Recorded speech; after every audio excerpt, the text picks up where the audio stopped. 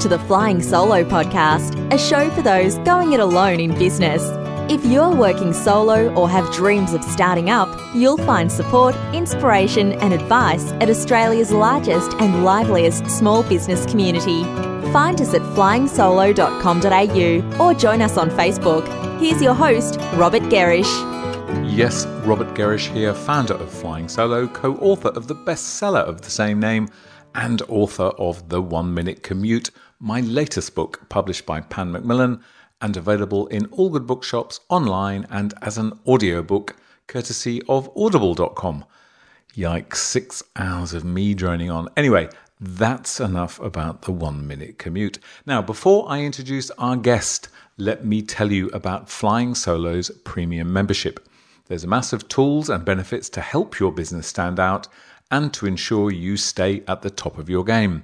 As part of membership, you get a full-page listing in the directory, entry to a private discussion group, access to a library of over 80 how-to videos, a copy of the Flying Solo book, and much, much more, all for just $99. Head to the join page to find out more.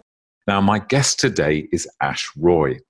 After 15 years working in the corporate world, during which time he gained his MBA and qualified as a certified practicing accountant, or CPA, Ash started Productive Insights, a consulting business that helps you spend more time working on your business and less time working in your business. Yes, Ash is a bit of a productivity nut. He's also a digital marketing strategist and someone who is always trying to do things the smarter way. We're going to explore how podcasting supports his business and indeed his personal growth. And maybe, just maybe, this will give you a nudge to start your own podcast. Hey, hello, Ash. Thank you so much for joining us. Great to be here. Thank you very much for having me on your show. Okay. So look, you've how long have you run your podcast for now? How long ago did you start? I'd say it'd be about coming up on 3 years now, or maybe just a bit over. Okay. And just let's wind back to the beginning. You know, that's a number of years you've been running and, you know, podcast's still relatively new. What was the motivation for you to get started? Why did you want to do a podcast? Great question. Well, the truth is I was a blogger at the time, and my mentor at the time, John Morrow, suggested I do a series of interviews and package them up into a product. So the first person I'd interviewed was Neil Patel, and I had that sitting on my hard drive for a year and a half, and I'd kind of forgotten about it. I'd been meaning to publish it, but I didn't have clarity around what context or framework in which I would publish it, because I was mainly doing writing at the time. So that interview with Neil Patel, that was a voice interview, you're saying, not a written interview? That's correct. It was actually a video interview, and I still haven't published the video. I've just published the audio. Okay. Yeah. But I then met my next mentor, James Schramko, who convinced me to publish that one episode as the first one of a podcast. And I was concerned about how I was going to be able to publish it without having any more podcasts in the wings. But once I did publish it, I got the momentum and it just went from there. Okay. So, and what is it? Okay. So it sounds like to some extent your first podcast wasn't necessarily hugely intentional. It was an interview that was sitting there and then other people kind of nudged you to do it. But, you know, here we are now, you're a few years into it. How does forgetting the marketing side of podcasting for a moment, what other sort of ways does the process of interviewing and podcasting, how is that helping you? Indeed, is that helping you in your business growth? Great question. Well, it's been phenomenally helpful, and that probably is an understatement, even though it's such a strong statement. It's helped me in many ways, Robert. The first thing that it's allowed me to do is crystallize a lot of my thoughts, my notions, my beliefs around business, and almost try them out with very successful entrepreneurs. In my case, because I did an MBA and I have a whole lot of frameworks rattling around in my head, I often bring them into a conversation and very often the guest has this aha moment and goes, yeah, that makes perfect sense. So they've had a actual experience of something that I learned a framework around, and the two come together and it forms a very nice closing of the loop experience. The other thing I found podcasting very useful for is building a platform. It allows me to invite high-profile guests onto my show, and I can go toe-to-toe with them because I always try and make sure I bring my own value to each episode because I'm the common denominator. And I always think about how I can enhance my listener's life in some way through the content, mainly making it actionable. So that is a second way in which I'm able to give massive value to my audience and feel like I'm contributing to the world. And the third way is if I need to work on an area in my own life, and more recently I've been working a lot on mindset, I go and find people who've really made it in their field and ask them questions that I would be asking myself if I had them one-on-one as a coach. So, for instance, I interviewed Amy Porterfield and asked her about how she can have how to have more courage being on video. And amazingly enough, she too was struggling with being on video. And that had a bit of a motivational, cathartic kind of effect. Or Noah Kagan, who's the founder of AppSumo. So having these big names and realizing that they too are vulnerable people, they too have their own struggles, and they've overcome those, teaches me to feel the fear and do it anyway. God, that's great. Isn't that just the most gorgeous sort of benefit to get from this process, that you can, you clearly have the confidence to kind of reach out to just about anyone and invite them onto your show, but you're learning so much. And then at the same time, your listeners are experiencing your kind of revelations in their own way as they listen to it. So tell me, I'm going to jump around a bit here, so please forgive me for that. So when you reach out to somebody, you've mentioned some names there that will be familiar to some people, not to all people, but they're people that have a large following, that have already built a high profile for themselves. Do you find that process easy to reach out to them and you get it? Okay. No, it's not easy, but I can share some insights around what works for me, if you like. Sure. Let's hear them. So when it comes to reaching out to an influencer, one of the most common things I've noticed people tend to do is they start by asking for something. The sad truth is influencers get asked for something almost every day of the week. And since my podcast has started to develop some momentum, and since I've had a few influencers on my show, I'm starting to develop borrowed authority now, and people are starting to reach out to me. And as soon as somebody comes out to you and says, hey, be on my show, or hey, can you do this for me? Oh, can you promote this for me? It just turns you off. Totally, but yeah. When people have reached out to me, and they have very intelligently, they've made a specific comment about a specific episode they listened to or a specific piece of content that I published and said, this helped me. This is how it helped me. This is how I put what you said into action. And this was the result I got. It now makes me realize, hang on, I'm adding some value to the world. And I feel a little bit more validated. We all need validation, like, all of us do. So that's now specific feedback. And so that tells me, okay, this person is different from a lot of the rest. They've actually listened to my show. Yes. And that makes me feel like, okay, I'm actually going to read the whole email. Now, it sounds really awful, but when you're getting 5 and 6 emails every day propositioning you to do various things for people, you do have to become selective about what you read. Of course. The next thing I find that works is then offering them specific value where they will benefit. Think of offering value rather than asking for something. So I recently saw a post from Seth Godin, and I have never seen a typo ever in any of his content, but I found one about a week ago. Well, and so I responded. Yes, and so I responded, and I said to him tactfully, I said, Seth, I have been reading your stuff for a long time. I have never seen a typo in any of your stuff. This could be a mistake that I'm making, but I just thought that you should know that this word "the" probably should be "they." But forgive me if I've overstepped the line. Overstepped, yeah. And he responded immediately saying, "Fixed, thanks." Yeah. So now I'm not asking him to help me with something. I'm trying to offer him value. Of course, I'd love to have him on my show. Yeah. But I don't expect it, and I don't take it for granted. Okay, now that's a great point, and it's interesting the approach that you use, and like you, at Flying Solo, we get a lot of people approaching us sort of saying, hey, I want to be on your show.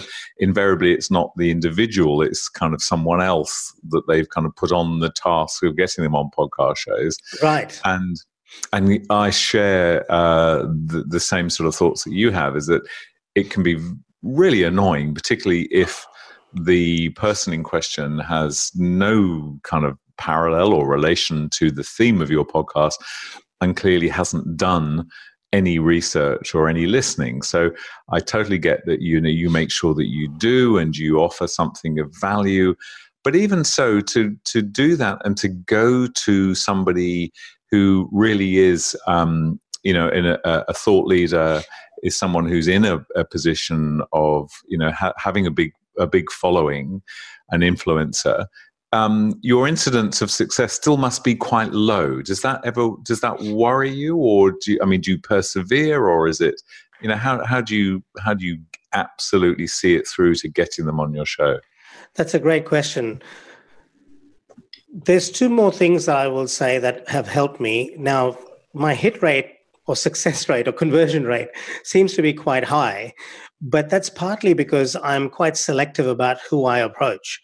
I tend to only approach people that I genuinely, in some way, connect with and I really want to have on my show. There are a lot of people that are very big names that I haven't approached because my values don't align with them. So there is that natural inclination, that natural connection. So when I do approach them, I would like to think that genuineness sort of comes through.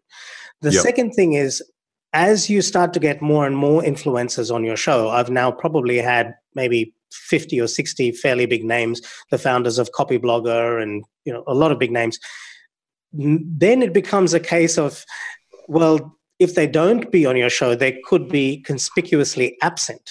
So it becomes increasingly easy to have them on your show. So when I reach out to them, I might say, I'd love to have you on my show. Other people that you may know that have been on my show include, and there's a list of these big names.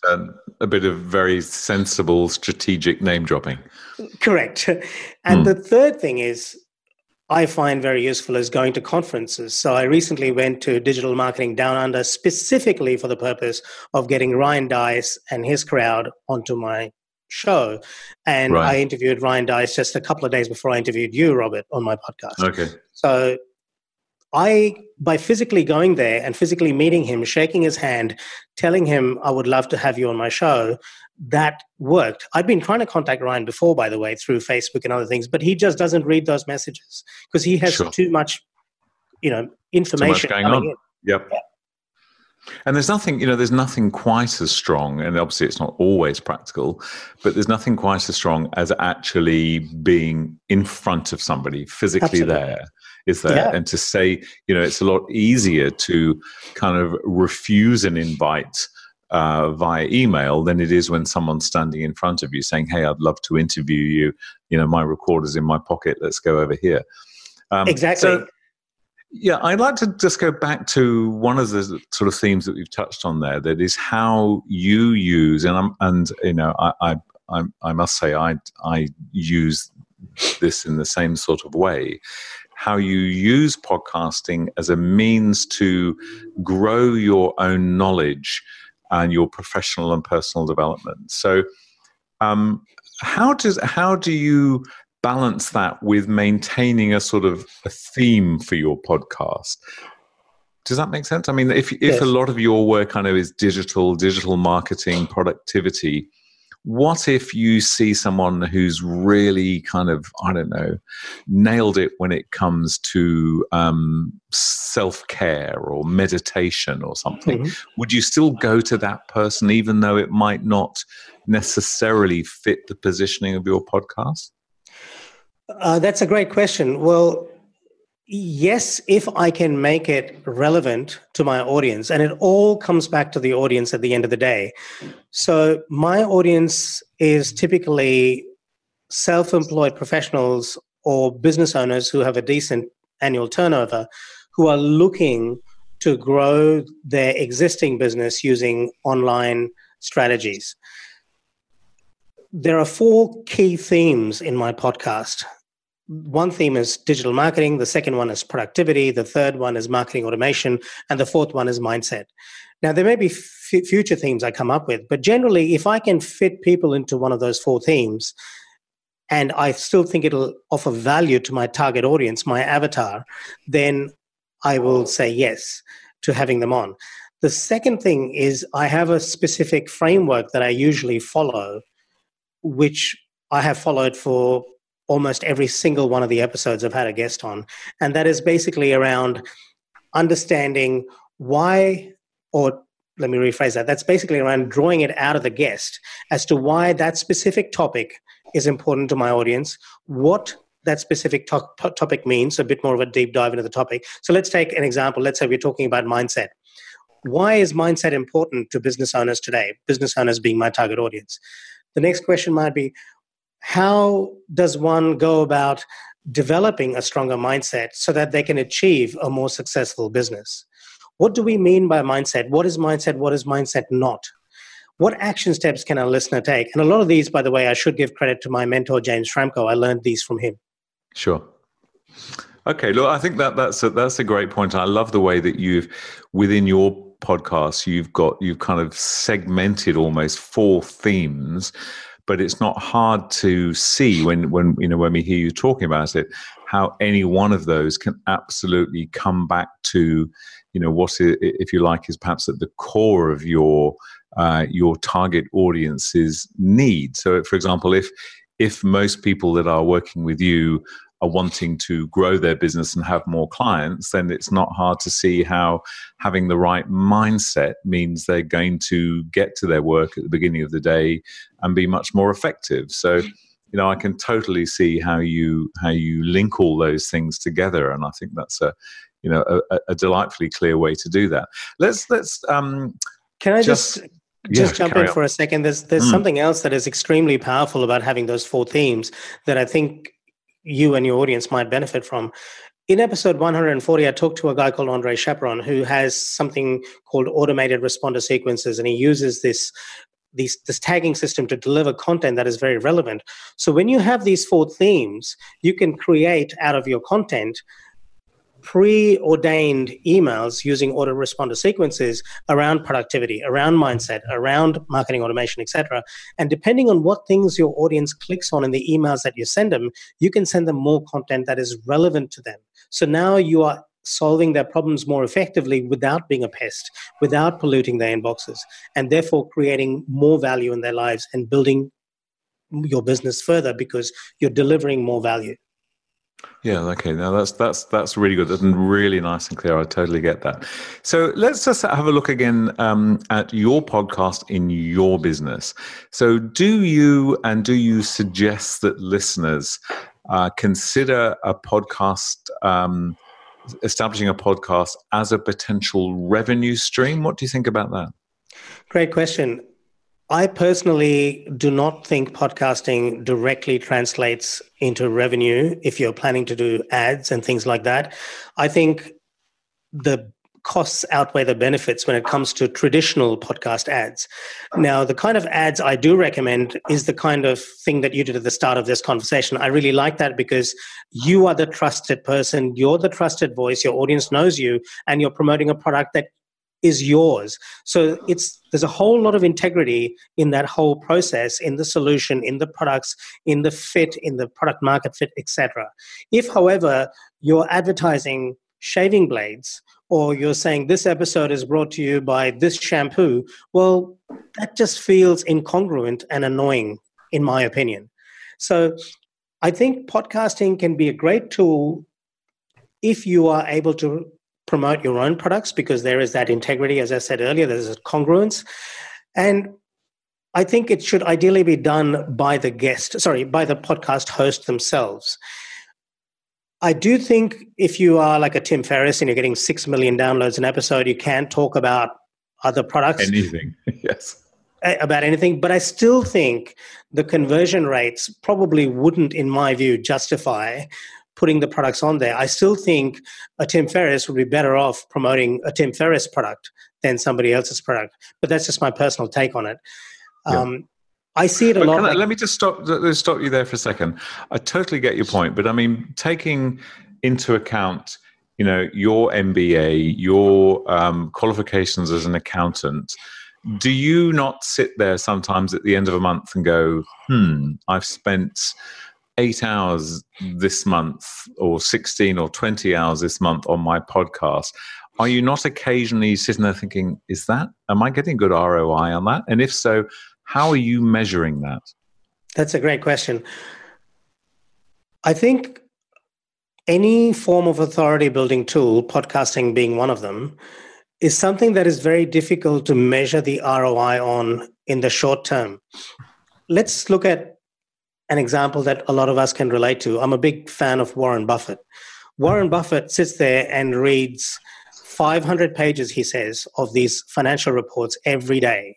He's got CNBC playing in the background on his television. He's poring over these reports, but he can't probably tell you the ROI for every report he reads. However, he can tell you that over a period of 45 or 50 years or whatever, he's built, what is it now, $85 billion in value. So I think it's important to look at podcasting as a long-term game, and this is the key. If you try and think how much ROI has this episode brought me, it's not going to work. If you think how much ROI has this podcast brought me over the last 5 years, and how much has it improved me as a person individually, apart from, above and beyond the business revenue, how much confidence has it given me? How many influencers has it allowed me to connect with who I can pick up the phone and reach out to because they've been on my show 3 times? I can call Rand Fishkin probably now, and he would probably take my call because I've had him on the show 3 times and know him. So you can't put a value on those things. No. However, you can say over a long period of time it does work. Yeah, that's a really, really, really good way to look at it, and I totally agree with you that your comment there about it being like it's a long game, it's the long tail. That's the where the value just grows and grows and grows. And what I find so interesting is when somebody discovers your podcast for the first time, and it might be 3 or 4 years or 200 or 300 episodes in, what do? Well, if they like what you're doing, they'll often go right back to the beginning and play the whole damn lot. So it's so interesting. So okay, I'm going to just let's look at some other sort of benefits that you personally have gained by the process of podcasting. What else has it done for you as a person and as a business? I've developed some really valuable friendships with people who I would never otherwise have met, often people who are extremely successful in their field. I've developed great depth of knowledge very quickly because I've had the honor and pleasure of interviewing these very successful people. Andre Chaperon taught me about email marketing. Rand Fishkin taught me about content and SEO. Joe Polizzi taught me about meeting your customer where they are on their journey. So I've learned a lot of deep stuff very quickly. It's like having some of the world's leading minds as your coaches almost. The second thing is you can't put a value on friendship, especially friendship that allows you to be the best that you can be, that allows you to think bigger. Jim Rohn said you're an average of the 5 people you hang out with, or the 4 people, or whatever it was. Well, when you have a podcast, you're hanging out with a very accomplished, successful human being once a week or month, or however often you do it. And often if you have a connection with them, you invite them back onto your show because you just like them. And if they come back, that means they like you too, and there's probably a friendship that's going to grow out of it. That's just the top things that come to mind. Yeah, look, and they're clearly, again, talking about ROI.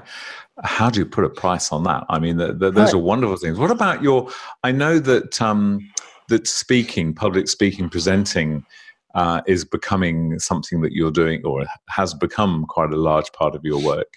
Is that enhanced through your podcasting? Oh, look, that's such a good question, Robert. And actually, I forgot to mention that. When you speak on a podcast, and I often record mine on video, but even if you're not doing it on video, that's all the more, that makes it all the more important that you become a good communicator and you become an engaging speaker. You see, in today's really noisy world, it's important to be succinct, but yet to be entertaining and yet offer value. So you get trained to do that because you're performing once every week. And it naturally lends itself to public speaking. I'm being invited more and more to speak at conferences, and I can tell you that I'm a lot less nervous when I go to speak at major events than I would have been if I didn't have a podcast. Yeah, I totally agree with that. And I guess the thing as well is if anybody's planning an event and looking for speakers, or indeed looking for podcast guests, one of the key things is you want to know that you're inviting somebody who can actually speak. That's right. And it might sound so basic, but I've certainly been caught out in the past where I've invited someone as a podcast guest because I've read something they've written, but I haven't. What I haven't done on a couple of occasions I can recall is I hadn't actually checked, can this person kind of articulate off the top of the head, because as you know, I don't send you questions in advance. I don't send you any kind of podcast plan, really. I just kind of hit the ground running. So it's, which I enjoy. It helps my energy, but it also kind of necessitates, I've got people that I have guests like you, people that can just talk. Yes. And know their stuff. But it's sometimes it is interesting because you can get people who are very good at writing, but not so great at articulating it. So yeah, I think that's a very, very good extra benefit of podcasting is it opens the doors, builds confidence, all of those things. One other thing you touched on there briefly, which I realized I hadn't talked to you about, is how do you feel about the topic of frequency? Do you feel that to anybody listening who's maybe thinking of doing a podcast, maybe they've got sitting on their hard drive a recording or a video that they did some while ago? How important is frequency and kind of regularity? Do we have to do this every month or every week or every fortnight, or can we just kind of do it when we feel like it? That's a great question. I would answer that by saying it's a bit of a sliding scale. I think frequency and consistency, by the way, I see them as two different things. Frequency is, how often you do it, and consistency is how often you consistently do it. So my point being that someone who's publishing an episode every day is doing it very frequently. But if they're doing it every day for a week and then nothing for a month and then every day for 2 weeks and then nothing for another 6 months, well, that's not consistent. And the thing that we as humans tend to use to build trust, amongst other things, is consistency. So I always tell my podcast launch clients that if you are looking to have a podcast, there is that honeymoon period when you first launch and you just are so in love with it. You just want to publish a whole lot of content. Well, guess what? I tell them, record the content and pile it all up, but release it at a consistent schedule. Start off on a monthly episode. And then if you think you can honor a fortnightly consistency, then up it to fortnightly and then weekly and gradually increase it. But don't start off daily and then taper off. There is one exception, I would say, that comes into play when it comes to consistency, and that is waffling and talking rubbish. Now, there are some podcasts where people like hearing about what you had for breakfast and what you did last night and so on, but I don't enjoy those kind of podcasts. I personally am a little bit more business focused, and I just want to get to the point. And so I assume my listeners, rightly or wrongly, want to be treated that way as well. So I say, if you can't come up with good quality content that you genuinely think will solve your audience's problem and is actionable, then maybe you can look at sacrificing consistency up to a point. But the ideal solution is produce content consistently and offer value consistently. Yeah, okay. No, that's a great point. And yeah, I agree with that. And that point that you described there and we've probably both seen it. I went through an exercise recently where I was reviewing most of probably 30 or so of the leading Australian podcasts. And that's how I found you, incidentally. Oh, thank you. I'm honored. And I had a look through them, and gosh, it's scary how many shows you come up against where the last one published was 7 months ago. Right. But where you see a kind of a real run, and then obviously someone's run out of steam and it's just stopped, or there's long breaks. So I agree with you. I think such a good tip that you give to some of your clients is get some things recorded, get them in the can, but then when you release them at a regular sort of pace, regardless of whether that's regularly once a quarter or once a week or once a day. Great point. So and just one more thing I just want to add there, sure. Robert.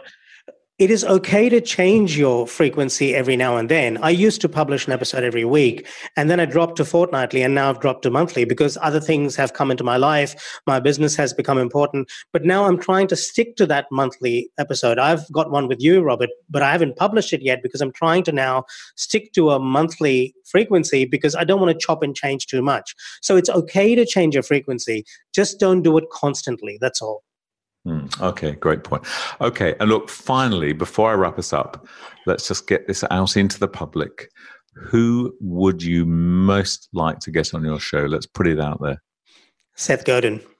Okay, all right. Seth, if you're listening, and I know you are, Ash is ready for you. Okay, mate. Ash, hey, come on. You might be surprised. You never know. Absolutely. These things happen. Okay, Ash, thank you so much. Where can we find out more about you? Just head over to productiveinsights.com or look for Productive Insights on iTunes. Okay, great stuff. All right. Well, look, Ash Roy, thank you very much for spending your time with the Flying Solo community. And before I go, don't forget that when it comes to creating a truly enjoyable and prosperous business, Flying Solo gets you.